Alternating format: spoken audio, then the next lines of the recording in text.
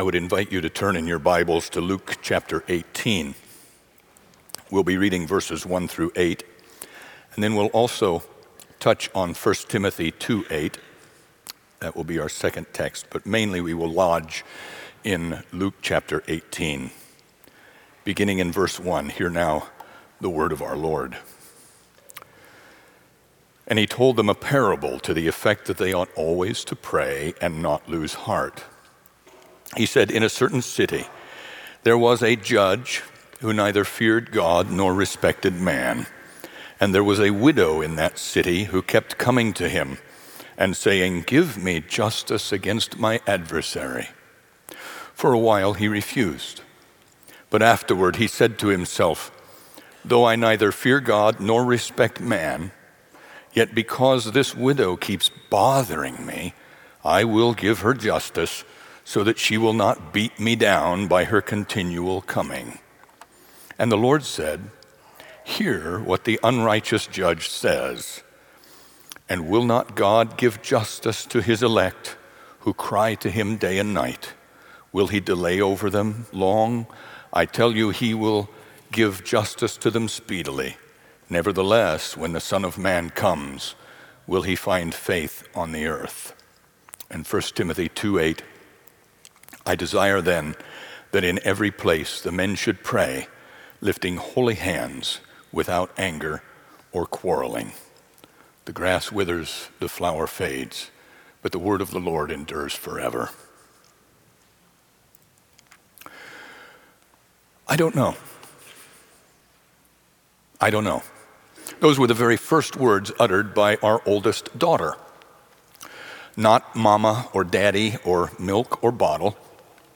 I don't know. Plain as day. You know, for some reason, we tend to remember first words and last words as carrying a special significance. Just do a search on famous last words. I mean, beyond those famous last words, hey, Bubba, hold my beer and watch this. I would commend to you, for instance, the last words of the famous chemist, Michael Faraday. His wife had just asked him if he had ever pondered what his occupation might be in the next life. And he answered with his last words spoken on this earth, I shall be with Christ, and that is enough. Firsts and lasts, for some reason, tend to carry weight. And so I feel very privileged to be able to have the last words from this pulpit in 2017. And as I pondered how to wrap up this year, I could think of no more important message to bring, no more poignant exhortation, no more practical encouragement than this morning's message, a serious call to persistent prayer. Now, at the very outset of this passage, Luke informs us of two very important details that will be foundational and formative in our interpretation of Jesus' words here. First, he establishes most clearly the genre of the passage, and then he lays out the central point of its interpretation. And he told them a parable to the effect that they ought always to pray and not lose heart. The genre is that of a parable. Now, there are a few peculiarities to parabolic genre in hermeneutics. I still remember from my first hermeneutics course back when the dinosaurs roamed the earth, the one main central point about parabolic genre is that a parable has only one main central point. It differs in that respect from an allegory. In the world of Christian literature, the most famous allegory would be John Bunyan's work, The Pilgrim's Progress. Just read through that remarkable work and see the plethora of comparisons to our own walk of faith in the Christian life. But a parable makes only one main point. Vernon Dorkson explains it this way. With but few exceptions, the stories of Jesus Christ were parables, not allegories. A true parable has but one main point. Christ spoke a parable to drive home the truth he was endeavoring to teach. Dodd, referring to C.H. Dodd, calls this the most important principle of interpretation. He continues, the typical parable, whether it be a simple metaphor or a more elaborate similitude or a full-length story, presents one single point of comparison. Matthew Henry says this parable has its key hanging at the door. The drift and design of it are prefixed. So not only does Luke tell us that this is a parable of Jesus, he also gives us from the outset the central point of the parable, that they should always pray and not lose heart. More than a few people have found this parable disturbing and irritating, that Jesus would use this horrible judge to teach us about going to God in prayer. But Jesus is using the common Hebrew stylistic device here of how much more. He's not saying that the Father is this unjust judge who really doesn't care about your needs and has no real desire to provide for you, but will only hear you if you wear him down. No. The Hebrew how much more formula rather says, if even this unjust judge will give this widow justice because of her perseverance, how much more will your loving Father hear you when you do not lose heart? The one central thing that we take away from the widow's relationship to this judge is not her eloquence, not her oratory, not her bargaining savvy, nor her irresistible logic of her arguments. The central point in this encounter is her persistence, her perseverance, her absolute refusal to lose heart. So I'm not going to go into any great exegetical detail here beyond these few textual considerations. And from this example from the lips of Jesus, I want to press upon you this morning a serious call to persistent prayer, using the outline that you have before you in your bulletin. And so we come to our first point, our great need for prayer. And before we get too far into that first point, I want to note just a couple of things about the title. The first is that it's a serious call. When we come to consider our need for prayer, we're not just joking around. We're not being flippant, because this call today to persistent prayer touches the very heart of the Christian life. Not only is it serious in the sense of being sober and weighty, it's also serious in the sense that it is not to be considered just a nice option, for an optional extra for your Christian life if you want to be extra spiritual. No, as we'll see in a moment, it is indispensable and essential. So what do I mean by persistent? When I speak of persistent prayer, I'm speaking of prayer that to use the language of the text, does not lose heart. It's prayer that perseveres, does not give up when it does not achieve immediate results, keeps coming back into the presence of God again and again and again. It's like a sanctified Energizer bunny. It just keeps coming and coming and coming to the Lord in prayer. So this is not a prayer that's merely perfunctory or given without thought or involvement or just a one-time, one-and-done thing, but it's a prayer that costs you something. And of course, that brings up our next subpoint: what is prayer? Now, I just mentioned that it involves coming into the presence of God. And Dr. Martin Lloyd-Jones latches onto that as he says, what is prayer?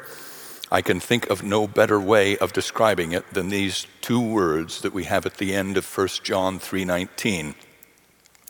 Hereby we know that we are of the truth and shall assure our hearts before Him. That is prayer. Prayer is coming before Him. Now, we are always in the presence of God. In Him we live and move and have our being, says Acts 17:28. And we are always under His eye, but prayer is something still more special, he says. Prayer is having a special audience and going immediately and directly to Him, before Him. Prayer is something in which we turn our back on everything else, excluding everything else, while for the time being we find ourselves face to face with God alone. There's a sense in which one cannot expound it further. It is just that, he says. Charles Spurgeon, the great 19th century London preacher, says, true prayer is neither a mere mental exercise nor a vocal performance. It is far deeper than that. It is a spiritual transaction with the Creator of heaven and earth. Now, of course, the Puritans had a lot to say about prayer, and they certainly knew how to pray fervently, persistently, and biblically. And that short, succinct definition of prayer that they gave us in the Westminster Shorter Catechism, question 98, has yet to be improved on. What is prayer? And their answer, prayer is an offering up of our desires unto God for things agreeable to his will, in the name of Christ, with confession of our sins and thankful acknowledgement of his mercies. And then in questions 99 through 107, they unpack the question of how we are to pray, using the Lord's Prayer as the biblical pattern to guide us in our prayers. And while this morning's message is really not so much addressing how to pray as it is simply encouraging us to pray, I would certainly commend for your extra study those questions from the Shorter Catechism, as well as the more detailed explanation given in the larger catechism, questions 178 through 196. I think your new year can be much improved by seriously considering those things, if nothing else than by giving you a more informed and full perspective on what we are actually saying when we recite the Lord's Prayer. But that's beyond our scope today. And so we come to our second subpoint, our helplessness.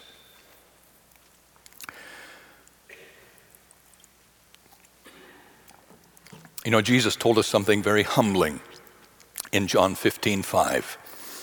He said, I am the vine, you are the branches. Whoever abides in me and I in him, he it is that bears much fruit. For apart from me, without me, says the King James, you can do nothing. Now, do we live our lives as though we really believe that? Allow me to make so bold as to suggest that for the most part we don't. If I really believed that, if we really grabbed hold of that, I think we would pray far more than we do. Rather, I think many of us tend to live our lives as though Jesus had said, apart from me, without me, you can do quite a bit. In fact, don't come bothering me with all your little problems that you can really solve yourself. You can handle this. Now, when you've come to the end of your rope, of course, come to me and I'll do what you can't do. But for the most part, you got this. Leave me alone.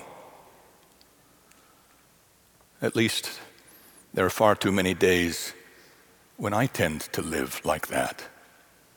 And brothers and sisters, I'll just tell you up front, this is an area of my life where I need this sermon every bit as much as you do. I'm not satisfied with my prayer life. I struggle in my prayer life.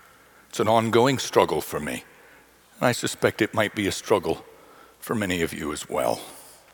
I identify with Martin Lloyd-Jones' words here. That's the difficulty, he says. Thoughts will keep on obtruding themselves, and our imaginations will wander all over the world, and certain ideas and proposals and wants and needs will intrude. But all that must be dismissed. And we must just start by realizing that we are actually and literally in the presence of the living God before him. I think Martin Luther grasped this truth of our utter helplessness, that without him we can do nothing. When he was faced with a particularly difficult day ahead of him, he said, Work from morning until late at night. In fact, I have so much to do that I shall have to spend the first 3 hours in prayer. This is the same Martin Luther who said, to pray well is the better half of study. I confess that's not my first tendency. When I'm faced with a particularly difficult day, I'm tempted rather to try to get up early to get a jump start on the tasks of the day. Maybe even cut the prayer time a little short because there's so much to do. But that thinking does not recognize my utter dependence on Christ. Without him, I can do nothing. And so prayer is indispensable. It's indispensable for our salvation. Both Acts 2:21 and Romans 10:13 say virtually the same thing. Whosoever shall call upon the name of the Lord shall be saved. That's a pretty clear statement of the necessity of prayer for salvation.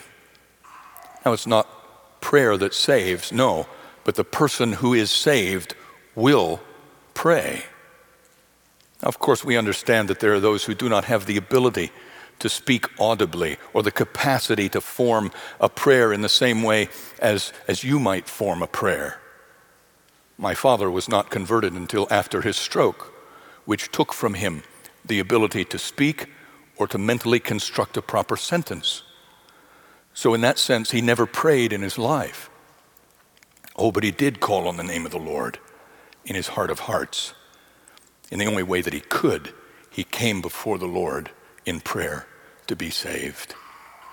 Look through the scriptures and you'll see it's a characteristic of the wicked that they call not upon the Lord. As in Psalm 14:4, have all the workers of iniquity no knowledge, who eat up my people as they eat bread, and call not upon the Lord. Now remember that when God sent Ananias to Paul after Paul's conversion on the road to Damascus, what did he tell Ananias about this famous persecutor of Christ's church? He said in Acts 9:11, behold, he prays. Martin Luther said to be a Christian without prayer is no more possible than to be alive without breathing. And echoing that thought, Matthew Henry said, you may as soon find a living man that does not breathe as a living Christian that does not pray. It's indispensable for our growth. J.C. Ryle puts it this way: I assert confidently that the principal means by which most believers have become great in the Church of Christ is the habit of diligent private prayer. Tell me of one of the goodly fellowship of saints and martyrs who has not had this mark most prominently: they were men of prayer. I'd simply add that becoming great in the Church of Christ is not the same thing as becoming famous in the kingdom.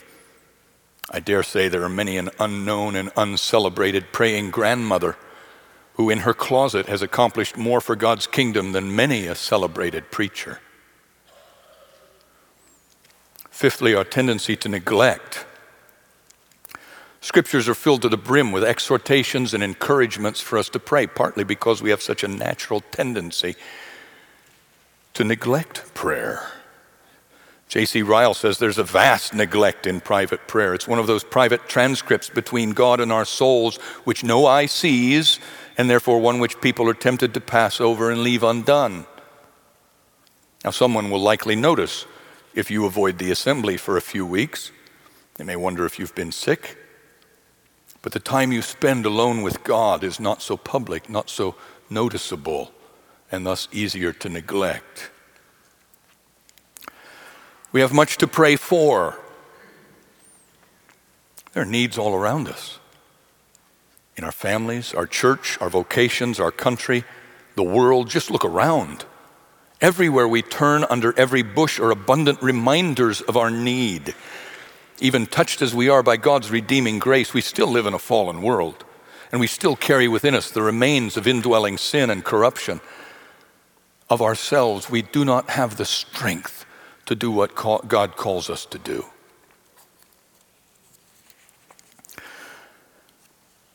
So let me move to our second point, God's delight in prayer. Come unto me, God says, more than once. And Jesus adds, him that cometh to me, I will in no wise cast out, in John 6:37. Throughout the scriptures, it's abundantly clear that God delights in the prayers of his people. He loves for his people to come to him. He loves it when we pray. Consider 2 points here: the numerous commands that he gives for us to pray, and the example of Jesus himself. Philippians 4:6 says, do not be anxious about anything, but in everything by prayer and supplication with thanksgiving, let your requests be made known to God. 1 Thessalonians 5:17 says, pray without ceasing. 1 Timothy 2:1, first of all then, I urge that supplications, prayers, intercessions, and thanksgivings be made for all people. Ephesians 6:18, praying at all times in the Spirit with all prayer and supplication. To that end, keep alert with all perseverance, making supplication for all the saints. Matthew 26:41, Jesus says to his disciples, watch and pray that you may not enter into temptation.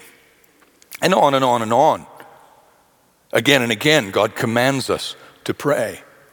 Remember Samuel's words to to the people of Israel in 1 Samuel 12:23, "Far be it from me that I should sin against the Lord by ceasing to pray for you." And there's the example of Jesus. Read again through the Gospels. If there was ever a man of prayer, it was Jesus. How often do we read of him taking great pains to find a solitary place in order to pray, slipping away from the crowd in the wee morning hours, rising long before the sun to spend time with his Father? It's abundantly obvious that prayer was a huge priority in his life.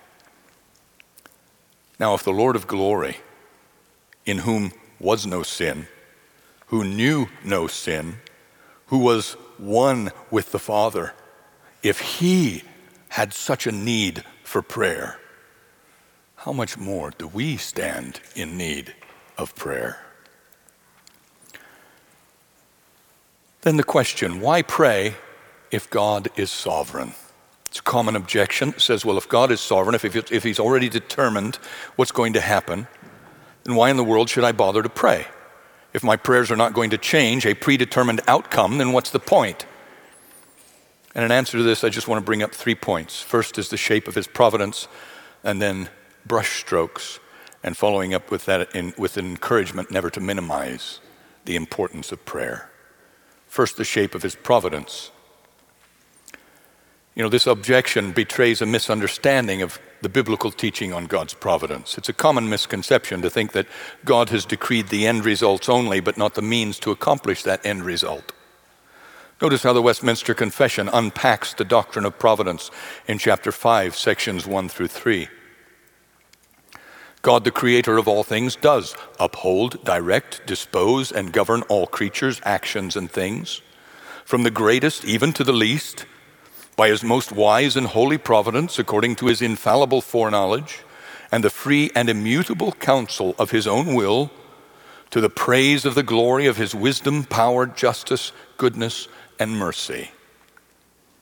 2, although in relation to the foreknowledge and decree of God, the first cause, all things come to pass immutably and infallibly, yet by the same providence he orders them to fall out according to the nature of second causes, either necessarily, freely, or contingently. And third, God in his ordinary providence makes use of means, yet is free to work without, above, and against them at his pleasure. And of course, in the notes, the footnotes of this section of the Catechism, or of the Confession, they include numerous scripture which shows that they didn't pull this statement just out of their hats, but from the teachings of the Bible. And I'd simply commend that chapter and those scriptures for your further study. I illustrated that principle in today's children's sermon. God has so ordered things that in the outworking of his providence, he delights to shape the outworking of that providence around the prayers of his people. E.M. Bounds says, God shapes the world by prayer. The more praying there is in the world, the better the world will be. The mightier the forces against evil. As God paints the ever-expanding canvas of world history, of church history, of your history and my history, he paints that canvas using the brushes of our prayers. He's ordained it that way. The shape and shades of his providence, be they the large strokes or the tiniest strokes, are applied with the brush of your prayers. So why would you not give him those brushes, and many of them, with which to paint the ongoing canvas that we see unfolding in his story every day? Don't you see what a privilege he gives us to be so involved in the outworking of his purposes? So I would say never minimize the importance of prayer. I'd like you to not think of prayer as the recourse of last resort. Oh, how I have to fight against that tendency in my own breast to treat prayer as a weapon of last resort. Well, there's nothing else I can do. All I can do now is pray.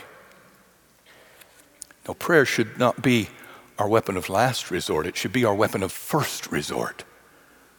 It's as John Bunyan said. He said, "You can do more than pray after you have prayed, but you cannot do more than pray until you have prayed." Puritan Thomas Hooker expresses it this way: "Prayer is my chief work, and it is by means of it that I carry on the rest." And to that, Oswald Chambers adds, "Prayer does not fit us for the greater work. Prayer is the greater work." Before we close today, I want to bring before us three general applications. First is that prayer is hard work. I have a great respect for Sinclair Ferguson, and I really appreciate what he said about this. He tells of when he was a young believer, and he was talking to a friend who was older in the faith, and he was telling this friend how he didn't understand why some people struggle with prayer so much. He says, the easiest thing in the world, you're just talking to God. It's not that hard. And he recalls how his friend, older in the faith, said to him, "Just wait. It will not always be so." And Dr. Ferguson commented on how grateful he was for his friend's candor, and he found out, yes, he was quite right. Now, perhaps you're here and your prayer life is such that it's a pure and simple and easy delight. First, I rejoice with you in that. Praise the Lord, you find your prayer life so easy and refreshing. It's a wonderful gift. But then I would simply encourage you that first, it's not so with everyone. I would encourage you to understand that for many people, prayer is difficult, particularly that fervent, persistent prayer that I'm talking about this morning. So please do not be harsh or impatient with someone who may not find prayer to be as easy as you do at this moment. And secondly, I would encourage you just to be aware that you may very well come upon a time when it's difficult for you as well. Most of the eminent saints I know can testify of times when the heavens seemed as brass. It was as though God were holding heaven's door shut against them. And it was only after lengthy struggle that they came to understand that God wasn't holding the door shut in order to keep them out, but in order to make them knock all the louder and all the longer. Please, my friend, do not be disheartened if that day comes upon you too. Secondly, don't give up, because God does not always give us a clear answer immediately. John Calvin speaks of this parable, and he says this: "The parable was admirably fitted to instruct that they ought to be importunate in their prayers to God the Father, till they at length draw from him what he would otherwise appear to be unwilling to give. Not that by our prayers we gain a victory over God and bend him slowly and reluctantly to compassion, but because the actual facts do not all at once make it evident that he graciously listens to our prayers. The leading truth conveyed is that God does not all at once grant assistance to his people because he chooses to be, as it were, wearied out by our prayers. God doesn't always give us the answer we ask for right away. But when he delays, it's not because he doesn't care for us. Rather, it's because he does care for us and delays his answer for our own good and for his righteous purpose.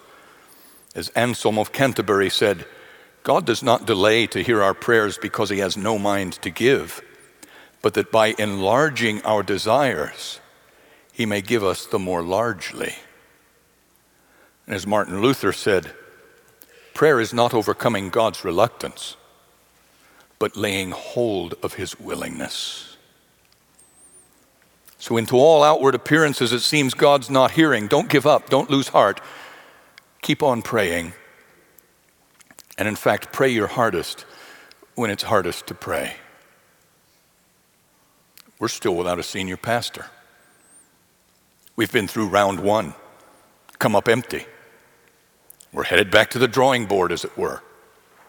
Tempting as it is to lose heart, tempting as it is to grow faint, Jesus encourages us today to always pray and not lose heart. Just because God doesn't seem to be using your particular paintbrush right away, don't give up. Give him another, and another, and another. I'm not sure exactly who said this, Said, I look at a stonecutter hammering away at a rock 100 times without so much as a crack showing in it. Yet at the 101st blow, it splits in two. I know that it was not the one blow that did it, but all that had gone before. Thirdly, I would encourage you to persistent prayer and to audacious prayer. I would encourage you to pray with a bold and holy audacity. Like the prayer of Stephen in Acts 7. As he was being stoned, he prayed, Lord, do not hold this sin against them. Now that really was an audacious prayer, as they were hell-bent on snuffing out the gospel. And Stephen knew what it would take for that prayer to be answered. These enemies of the gospel would have to be overcome by the Holy Spirit, brought to Jesus Christ, and their sins forgiven. And yet God was pleased to grant that audacious prayer, as one of that hateful mob, named Saul of Tarsus, was later waylaid on the road to Damascus and overcome by the Holy Spirit to become the Apostle Paul. It was an audacious prayer.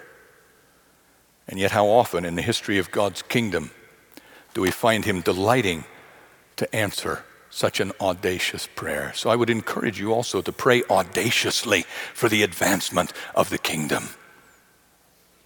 Thy kingdom come, thy will be done on earth as it is in heaven. And even when it seems that God is not inclined to answer, keep praying. Keep praying. Come, my soul, thy suit prepare. Jesus loves to answer prayer. He himself has bid thee pray, therefore will not say thee nay, therefore will not say thee nay. Thou art coming to a king, large petitions with thee bring, for his grace and power are such, none can ever ask too much. None can ever ask too much. Pray with me. Father, we ask that you will encourage us in our heart of hearts to be more persistent, to be more diligent, that prayer may be a greater priority in our lives, that we may draw closer to you, and that we may, moment by moment and day by day, realize and live in our dependence upon you. For certainly we are dependent upon you. Bless your word, O Lord, that it may have its lodging place in each heart this day. We pray in Jesus' holy and blessed name. Amen.